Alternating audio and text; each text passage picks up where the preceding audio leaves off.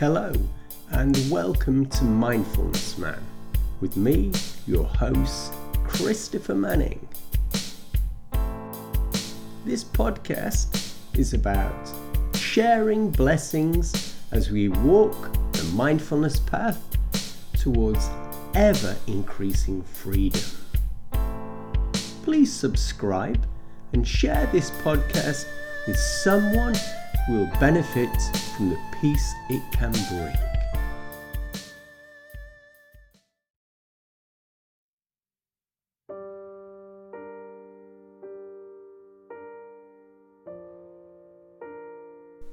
Meditation on the breath can be much more than an anchor to hold our focus. We can use it as an anchor to great effect, but it's worth contemplating the deeper wisdom that we might be missing. There are profound truths which can be revealed in the breath. There are many reasons I feel that the breath is important, and for one, each breath is a life all of its own. Just as we come into this world, the breath too emerges from nothing, reaches a peak, and then slowly passes away. Looking at the breath like this, it can be seen as a vehicle to experience impermanence viscerally. We can move from conceptual knowledge of impermanence to a deep knowledge that's beyond the intellect. And we can take this knowledge in, bone deep, as Larry Rosenberg says. We all know that everything is impermanent, yet we don't know this with a capital K. Each breath is different, just like each of our lives are different. Some run smoothly, and some are a great struggle. Some are fast, some are slow, some are long, and some are short. And the breath, too, is exactly the same. We can say to ourselves the word arising on the in-breath. And then, as we breathe out, we can say passing away. And this can encourage the development of our understanding of impermanence as a living reality. We can look at our struggles in life and often find they're coming from this lack of understanding of impermanence.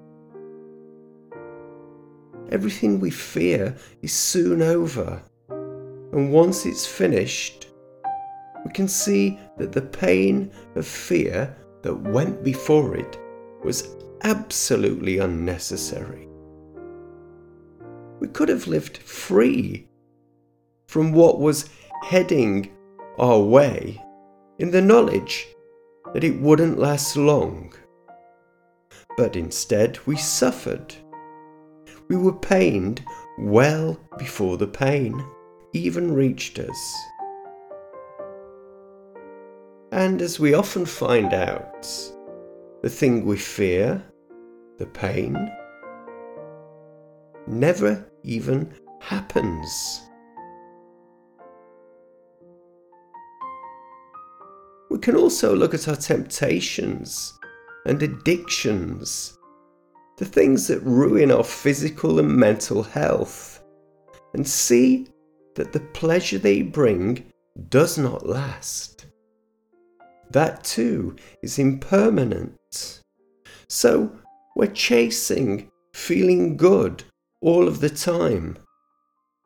And it doesn't make sense because it's so fleeting. As it's been stated, in the dieting world, a moment on the lips, a lifetime on the hips. So we can say this to ourselves when we're craving for these short bursts of pleasure. And they can cause us great problems. They can land us in jail. They can destroy hard-won relationships and ruin families just from this seeking of momentary pleasure. So we can free ourselves from future pain by acting skillfully in this life, by not succumbing to these pleasures.